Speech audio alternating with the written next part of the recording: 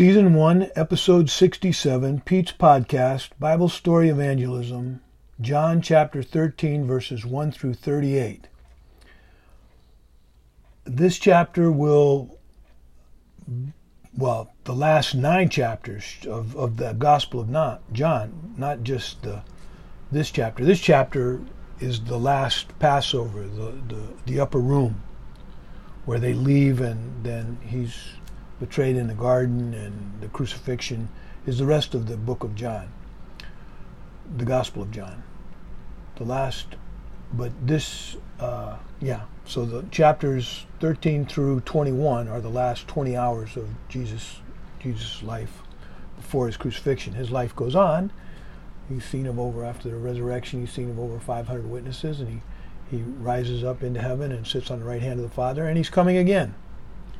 I don't know when, but I know that it's after the rapture, after the 7-year tribulation or judgment of Israel, of which they pass in flying colors, and 144,000 Jewish evangelists talk about turning the world upside down, are slaughtered, beheaded by the Antichrist. But then Christ comes back, Battle of Armageddon. We had the judgment of the nations, where the people say, "When did we see you hungry and thirsty and naked?" And he said, "When you did it unto the least of these my brethren," because the 144,000 are present at the judgment seat. No, I'm sorry, at the not the judgment seat of Christ. That was of the judgment of the nations at the end of the tribulation. Okay, so anyway, what we're going to look at here in chapter 13 is we're going to look at the last Passover. Jesus washes the disciples' feet. Jesus foretells of his betrayal by Judas Iscariot, and Jesus foretells of Peter's denial. So that's what we're going to look at. So John chapter 13, verse 1. The last Passover begins with Jesus washing his disciples' feet. John chapter 13, verse 1. Now before the feast of the Passover, when Jesus knew that his hour was come, that he should depart out of this world unto the Father, having loved his own, I think meaning the disciples, because that's really all he talks about, which were in the world, he loved them unto the end, unto the very end of his life. And of course still loves them, and they have 12 thrones in heaven and all that kind of good stuff. But leaving, I got malaria in Panama in a jungle warfare school, and I had to leave my soldiers, and I was delirious, and I remember they had to tie me in a bed, but I don't remember much of being sick, but I do remember at one point begging to go back to be with my soldiers in the jungle. And I say that not to build myself up, because I was delirious and whatever. And as I spent time in the hospital and I came back, it took me a couple of days to come back to reality. I was fine with a warm bed and not being soaking wet and whatever. But I did feel guilty about leaving my soldiers in the jungle. But I really didn't have a choice on that one. But anyway, Jesus is going to leave his disciples, and that's kind of the attitude he takes in John chapter 13. The supper being ended, the devil having now put into the heart of Judas Iscariot, Simon's son, to betray him. Now that's not obviously Peter, but there's a lot of Simons and I think there's another Judas in the apostles. There's 2 James, I know. Jesus knowing that the Father, verse 3, Jesus knowing that the Father had given all things unto his hands, and that he was come from God and went to God.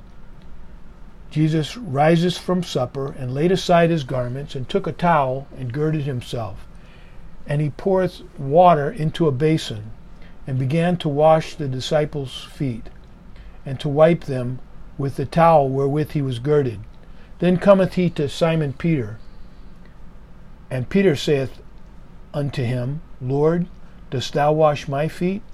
Jesus answered and said unto him, What I do thou knowest not now, but thou shalt know hereafter. Peter saith unto him, Thou shalt never wash my feet. Jesus answered him, If I wash thee not, thou hast no part with me. Simon Peter saith unto him, Lord, not my feet only, but my hands and my head. Jesus saith unto him, He that is washed needeth not save to wash his feet, but is clean every whit, and ye are clean, but not all. For he knew who should betray him. Therefore said he, You are not all clean.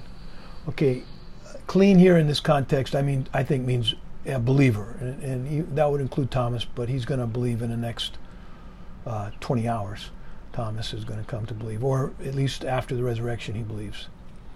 But anyway, I think this is, as we go through life, we pick up sin. It's hard to go through a day without a bad thought, or, and if you look at a woman with lust, you've committed adultery, and if you hate your brother, you've committed murder, and the standard is pretty high for the Lord. And John says in 1 John, if we say we have no sin, the truth is not in us, so we deceive ourselves. So deal with the fact that we're going to pick up some dirt as we go through this life, more or less. But we need to confess it. If we confess our sins, He's faithful and just to cleanse us of our sins and to clean us from all unrighteousness. And that's basically what confession does. And it has a place at the Lord's Supper. And they had, I think He institutes the Lord's Supper. I know He institutes this Lord's Supper in the next few hours of this last Passover dinner. He that is washed needeth not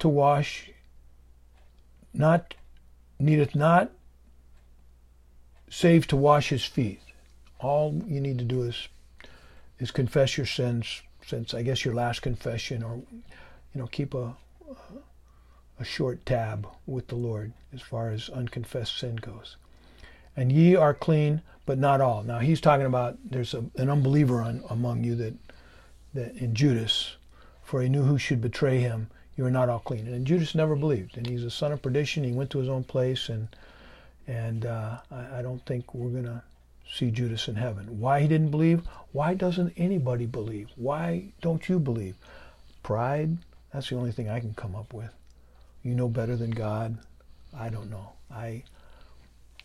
Pride was not my problem. That sounds pretty prideful, but I just figured I was going to heaven. I was going to hell because I wasn't that good, and all my friends were going to hell, and my family didn't seem to be that good. There were problems there, and not big problems, but average problems. And we sure weren't, the bastion of good works all the time. So, but then I found out it was not of works. You have to repent of your dead works. And again, your dead works, Hebrews 6:1, are your very best works.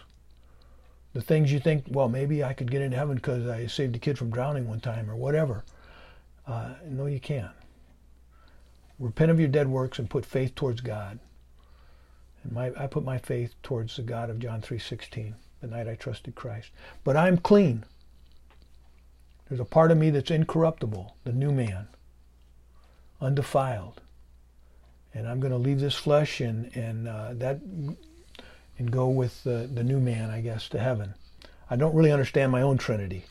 So, but I started this podcast October 19th of last year, and I said I started it with Hebrews 6:1 and 2, and there are 5 fundamental principles of the doctrine of Christ. Repentance from dead works, I did that the night I trusted Christ. Faith towards God, I did that the night I trusted Christ. He had me at whosoever. For God so loved the world, He gave His only begotten Son, whosoever. I said, I can't work my way to heaven. It's a free gift. It's not of works, lest any man should boast. I believe that. I understand that. Wouldn't that be great if that were true? And in John 3:16, for God so loved the world, He gave His only begotten Son, whosoever believed in Him should not perish but have everlasting life. I said, I'm in, and I trusted Christ the best way I knew how. And I wasn't really sure of my salvation until I was walking out of that Bible study, and this girl looked, she had a tear rolling down her cheek, and she looked up. She was just so happy that I trusted the Lord. She was a Bible college student, and they were there to see people trust Christ. And at Palmetto Youth Ranch, 1972, in November. But she said, if I never see you again, I'll see you in heaven. And I said, you're right. And I've never doubted it for 1 second that I do not have eternal life because of what Jesus Christ did on the cross for me. And I hang around a lot of people that initially especially, that believed exactly the same thing. And I'm still around a lot of people that understand exactly what I'm saying. And if you understand exactly what I'm saying, then you're listening to these two to become, more knowledgeable in the Scripture maybe. Listen to an old guy that has been a Christian for 48 years. I'm not sure why you're listening. If you're listening to this after the rapture, then you're trying to learn as much as you can, as quickly as you can, because the end of the tribulation is just less than 7 years away, and it's a real trying time for believers. Anyway, so the washing of the feet was the confession of sin before the Lord's Supper, I think, is what it represents. And if you want to serve the Lord, then you need to, confess your sins and to the Lord and try to walk in the Spirit, and you shall not fulfill the lust of the flesh. My wife used to say the Bible's not a list of don'ts, it's a list of do's. Walk in the Spirit, and you shall not fulfill the lust of the flesh. Spend time in Scripture memorization. I've got 58, 59 verses I work on regularly. Now I have trouble saying them all in a 24-hour period, but I broke them up into thirds, and I work on them, and some of them I've got cold, and most of them I've got cold, but there's a few that take as much time as it does to say the ones I've got down pat. But it's like, it's talking to God. It's renewing of the mind. It's getting my head on straight, and I'm reaching out with these podcasts, and I'm enjoying studies at my church, and life is good. All right, so Simon Peter saith unto him, Lord, not my feet only, but my hands and my head. And Jesus saith unto him, He that is washed need not save but to wash his feet, but is clean every whit, and ye are clean, but not all. For he knew who should betray him. Therefore he said, You are not all clean, not all born again. For God hath made him to be sin for us who knew no sin, that we might be made the righteousness of God in him. If you are a believer in Jesus Christ for salvation, if you've repented of your dead works and put your faith in the God of John 3:16, you are Jesus. God looks at you and he sees Jesus. And when we're separated from the flesh, that God will be able to tolerate being around us, and we'll go absent from body, present with the Lord. Absent from the body. Christ was alive and well when he was absent from the body. He came back, picked it up, and we get a resurrection body. And I think if the rapture happened today, I would go up. My body would be changed on the way up. I would not be separated from the body. It would just be changed. I'd get the resurrection body. The flesh, the old man, would not be a part of my Trinity anymore, and I would be not tempted like I am with this body, as I understand it. Anyway, okay.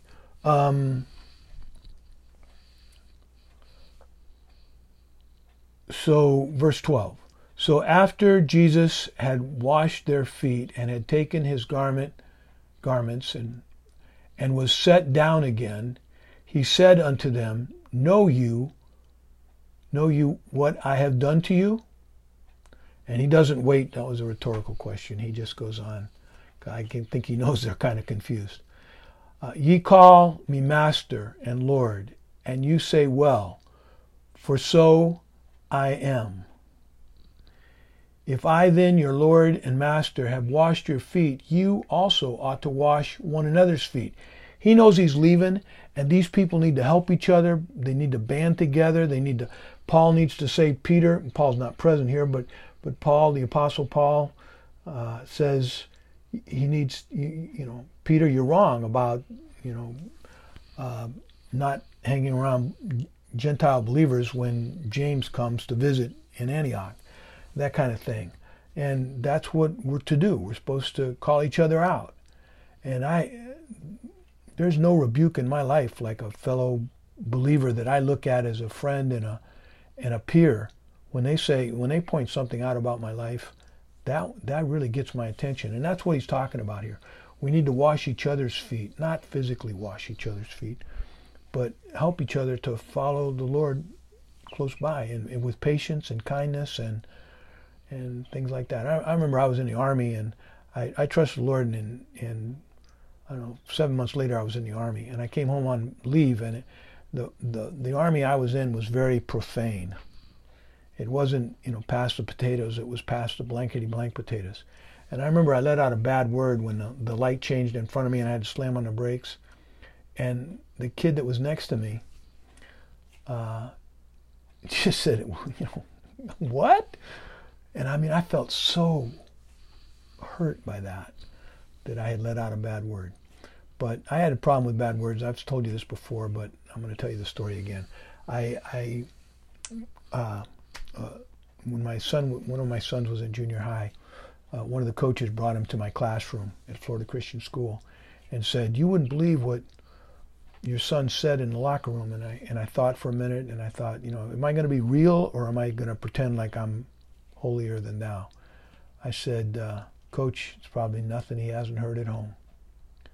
And I was convicted by that, and I said to my kids and to my wife, I said, if you ever hear me say a bad word, I'll give you $5. I've paid very few $5 bills. I think the last one I paid was, John came home and said, well, Dad, what's it? I sort his mail for him because he still has mail that comes to my house. And there was a $5 bill there, and he said, what's the $5 bill for? I said, I said a bad word and you weren't here. But it really curtailed my profanity, I guess. But anyway,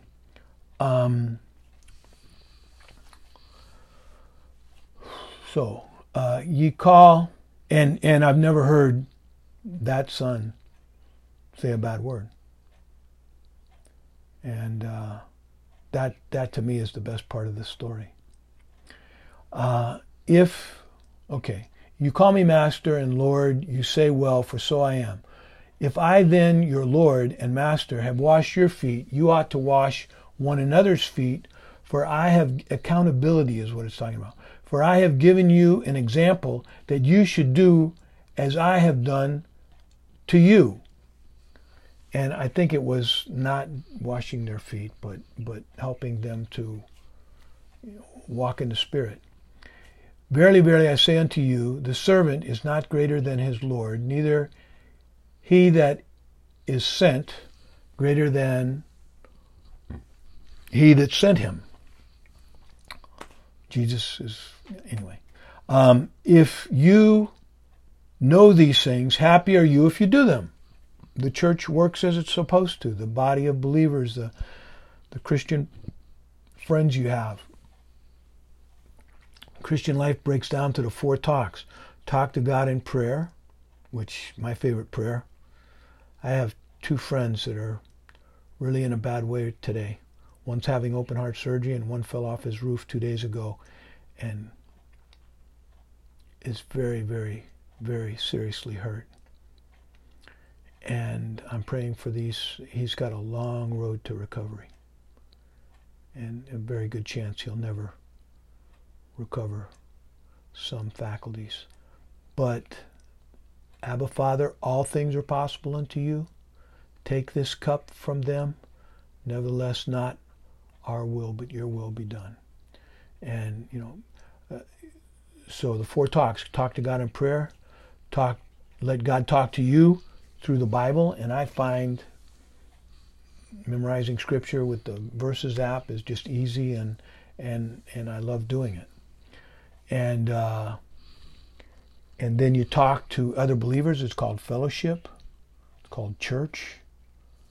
called Bible study, where lost people are welcome, but the saved ones are the ones you edify you, and you try to edify them, encourage them, build them up. You try to get the other ones saved.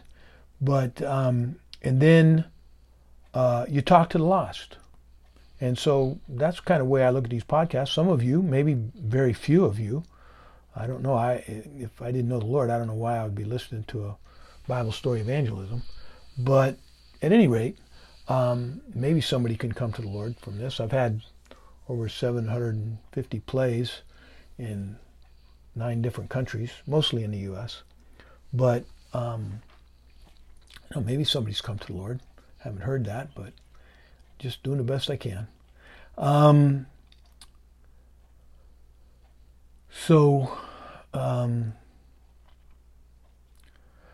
For if you know these, verse 17, if you know these things, happy are you if you do them. I speak not to you all. I know whom I have chosen. And he says in another place, I've chosen 12 of you, and one of you is a devil. So I just like to say being chosen doesn't mean you're going to heaven. You still have to respond to the calling of faith in Christ. Some people say, well, if you're chosen, you're going to heaven. And if you're not chosen, you're going to hell. I reject that. I forgot the name of that theology. But anyway, predestination, Calvinism. There's another name for it, a more modern name for it. But anyway, trying to think of it, but I can't. But the scripture may be fulfilled. He that eateth bread with me lifted up his heel against me. So one of his are going to betray him. Verse 19. Now I tell you before it come that when it is come to pass, you may believe that I am. Second time he's used the name of God. Verily, verily, I say unto you, he that receiveth whomsoever I send receiveth me, and he that receiveth me receiveth him that sent me. Okay, now we're going to talk about the one that betrays Christ. When Jesus had thus said, kind of ending the washing of the feet and the purpose of the washing of the feet, and how he's hoping that they band together and help each other stand accountability-wise and that kind of thing. And the importance of confession before the Lord's Supper. When Jesus had thus said, he was troubled in spirit. Now that just kind of surprises me. The translators of my Bible did not capitalize that spirit, and I've just always thought, it didn't capitalize the pronoun he either, but it did capitalize Jesus. When Jesus had thus said, he was troubled in the spirit. So I guess he had a human spirit, just like we do, but yet without sin. That was the difference. Anyway, Jesus had thus said, and again, that's a translation thing, whether you translate. All the Greek letters were capital letters, so you can't go by what's capitalized in the translations, because initially there were no lowercase letters, neither in the Hebrew or in the Greek. And testified, let me start over. When Jesus had thus said, he was troubled in the spirit, and testified and said, Verily I say unto you that one of you shall betray me. So it's disheartening that I think he's given Judas every chance to believe, but now it's a done deal. 13, verse 22.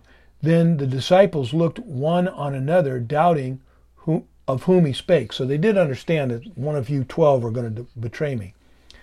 Now there was leaning on Jesus' bosom one of his disciples whom Jesus loved, which John always liked to say, my little children, when he was talking because Jesus says that about his disciples, and when John writes 1 John, he's always said, my little children, my little children. And when he wrote his epistles when he was dying, right before he died, as Paul did, as Peter did, as James did, at the end of his life, and saying goodbye. He knows that Paul said, I'm willing and would rather be absent body and present with the Lord, but it's more needful for you that I stay. So that's just a responsibility that the Lord had, and I think the disciples had as well. And possibly we will when we reach that time in our lives when we know that our death is near. We don't know what tomorrow will hold. If the Lord lets us live another day, that's another day to serve Him. Verse 26, Jesus answered, "He it is to whom I give a sop when I have dipped it." One of the commentaries I read about this was that was part of the Seder, the father of the meal that ran the meal, the Seder meal, the Passover, would dip, and there would be some symbolism in that giving of a chip dipped in this whatever. It was fruit-flavored dip. It said in the commentary that representing the fruit of the Passover meal that they had, or the sweetness of the promised land flowing with milk and honey. And when he had dipped the sop, he gave it to Judas Iscariot, the son of Simon, not the son of Peter. There's more than one Simon. There's one. I think there's another Judas here in the apostle. I need to look that up. But I can't name all 12 apostles. I know there's 2 James. But after the sop, Satan entered into him. Now, we could make a big deal about that. There's no way that Satan could enter into a believer today. But I think before the Holy Spirit indwelled the believers at Pentecost, which is about 50 days away from this day, approximately, then but Jesus could lead captivity captive because the sins are paid for, and now God could stand to be around believers, or wanted to be around believers, whatever. But before that, Satan could. There's not room for the Holy Spirit and Satan inside the believer. The demon possession is never going to happen to the believer. But anyway, after the sop, Satan entered into Judas. When Jesus said to Peter, "Get behind me, Satan," I don't know, it sounded like he was talking to Satan, but anyway, it doesn't really matter. After the sop entered into him, the guy that had 1,000 demons in him, he was of sound mind and said, "Lord, I want to follow you." And Jesus said, "No, I want you to stay here." And he lived in Decapolis, 10 cities, and was an amazing evangelist in those 2 cities. Because everybody knew the maniac of Gadara, and now he was of right mind. He was a celebrity in those 10 cities, and a great evangelist for the Lord. So verse 27, after the sop, Satan entered into Judas. Then said Jesus unto Judas, "That thou doest, do quickly." Now, no man of the disciples at the table knew for what intent Jesus spake unto Judas Iscariot, "What thou doest, do quickly." For some of them thought, because Judas had the bag where the money was kept, that Jesus had said unto him, "Buy those things that we have need against the feast," because the Passover meal, I guess, is coming. I guess these were hors d'oeuvres at the beginning, and should give something to the poor, or that he should give something to the poor.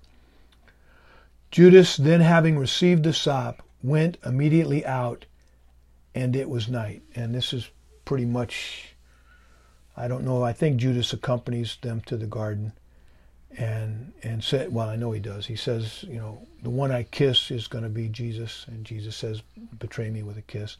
And Judas runs away and is sorry and whatever, but I don't think ever becomes a believer. But anyway,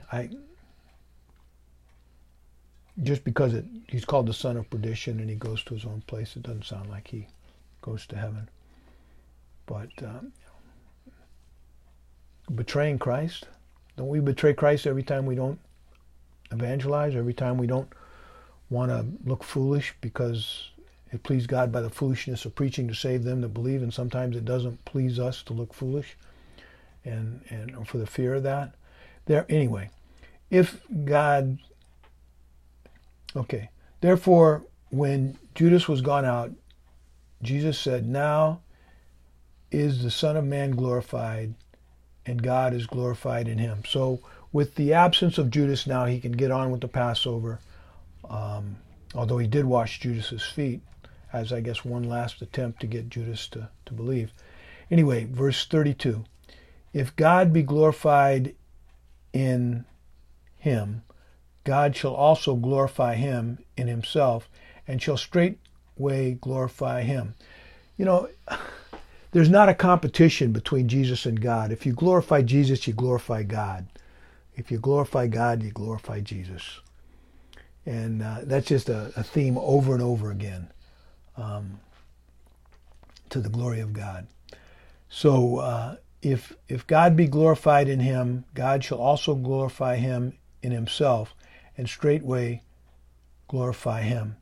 Little children, a name that John uses in 1 John when he's talking to us, the church for the last 2,000 years.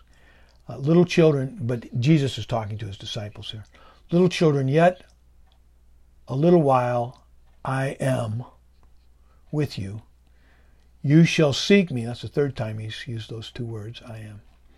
Ye shall seek me, and as I said unto the Jews, whither I go you cannot come, so now I say to you. And the Jews said, what do you mean? Is he going to kill himself? We can't come with him?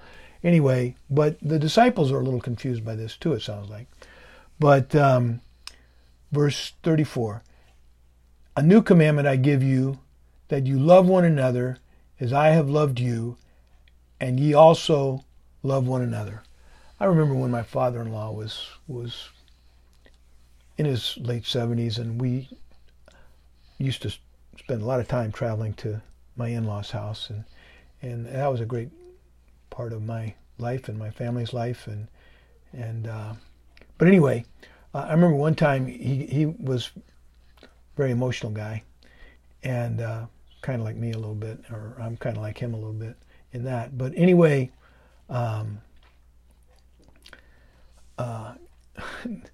he would cry at the commercial, "Cotton is the fabric of our life." I've been known to do that too. But anyway, but I remember he just said in his, when he would get choked up, his voice would get kind of high, and he said, I just want you to love each other. You know, he's kind of saying goodbye, because I guess when you hit late 70s and you're on dialysis and you only got one kidney, and you kind of know that the end is coming, and when you have a family gathering, that might have been his 75th birthday, I can't remember. But I just do remember that. He said, I just want you to love each other. And that's kind of what Jesus is saying here. Little children, yet a little while I am with you. You shall seek me, and as I said unto the Jews, whither I go you cannot come, so now I say unto you, a new commandment I give you, that you love one another as I have loved you, and ye also love one another.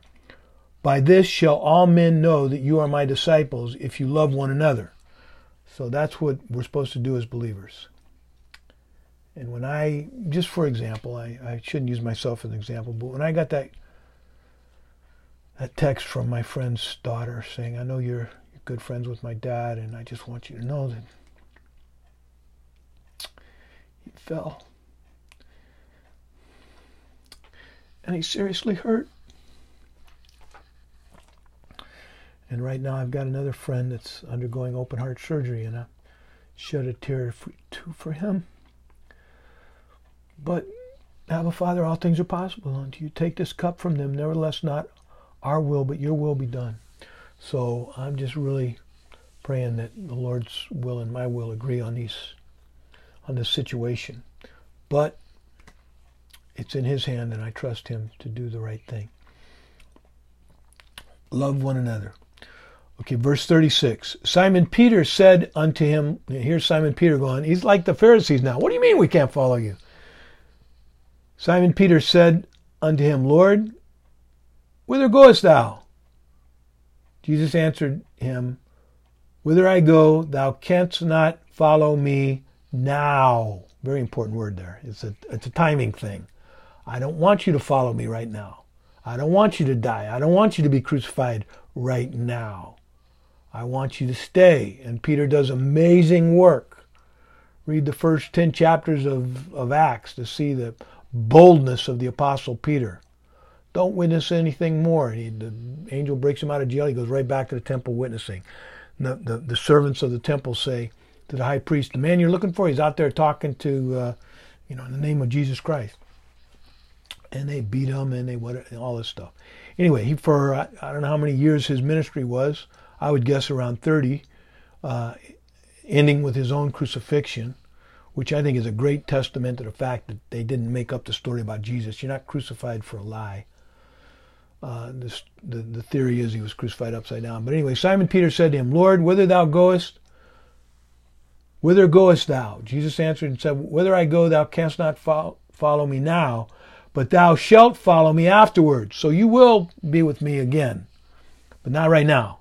Timing. Timing is everything. Just for an example, I don't know, marital relationships are not wrong in marriage. It's a timing thing. There's nothing wrong with sex in marriage, but there's something wrong with fornication. And read your Bible. Sex outside of marriage with someone is wrong.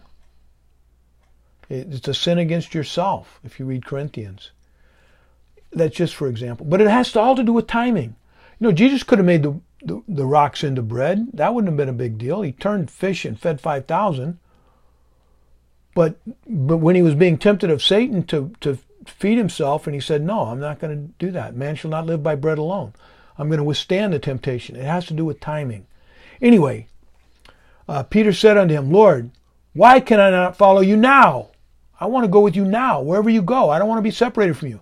I truly believe Peter was ready to die. I mean, he cut off one of the guards' ears. I don't think you cut off guards. They weren't Roman guards. They were temple guards, but still, I think they would kill you. But every time they said to Jesus, where's Jesus? Or said to the group, where's Jesus? And Jesus said, I am. They fell down. I would get pretty bold too if the captain was, every time he said, I am, the enemy fell down. I would get pretty bold. But anyway, and Peter was bold, but I don't think he was ready to be crucified, and he knew that now wasn't his time. Jesus had said, now is not your time to follow me. Anyway, I will lay down my life for thy sake. I think that was an honest thing, but the timing was wrong. He does lay down his life at the end of his life. But Jesus answered him, wilt thou lay down thy life for my sake? Rhetorical question. Verily, verily, I say unto thee, before the rooster crow, the rooster shall not crow till thou hast denied me 3 times. So by the end of this day, you will have denied me 3 times. How many times have I denied Christ? Every time I don't share Christ for one reason or another. Usually pride about looking foolish.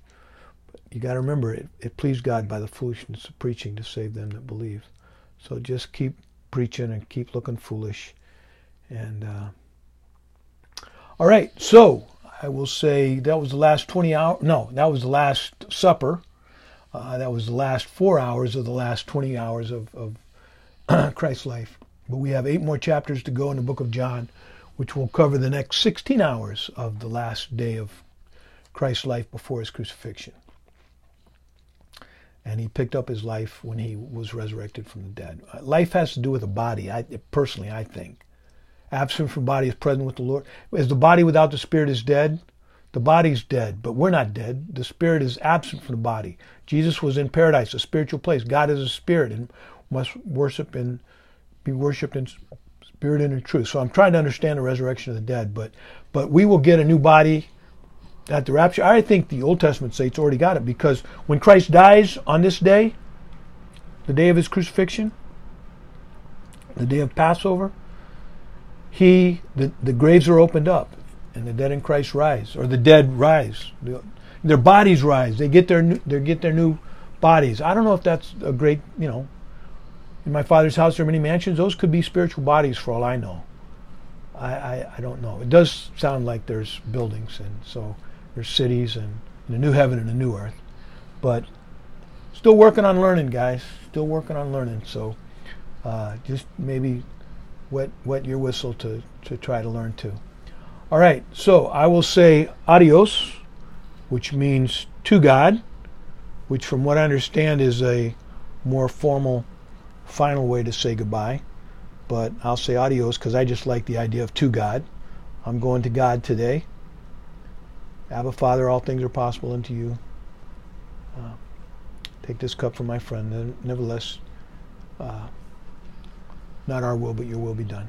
And Father, I desire to be filled with the knowledge of your will and all wisdom and spiritual understanding, to walk worthy of you unto all pleasing, being fruitful in every good work, increasing in the knowledge of you, strengthened with all might according to your glorious power, with patience, long-suffering, and joyfulness, giving thanks to you, Father, who hath made us meet to be partakers of the inheritance of saints in light, who hath delivered us from the power of darkness and translated us in the kingdom of your dear Son. That's Colossians 4. That's Colossians 1, 9 through 14. And Paul prayed it daily, it says, for the Colossians, and I just personalized it, and it's my daily prayer for my day to be productive and to walk pleasing of the Lord, and giving thanks for his Son's shed blood on my behalf. Okay, so I will say adios to God, and vaya con Dios, go with God.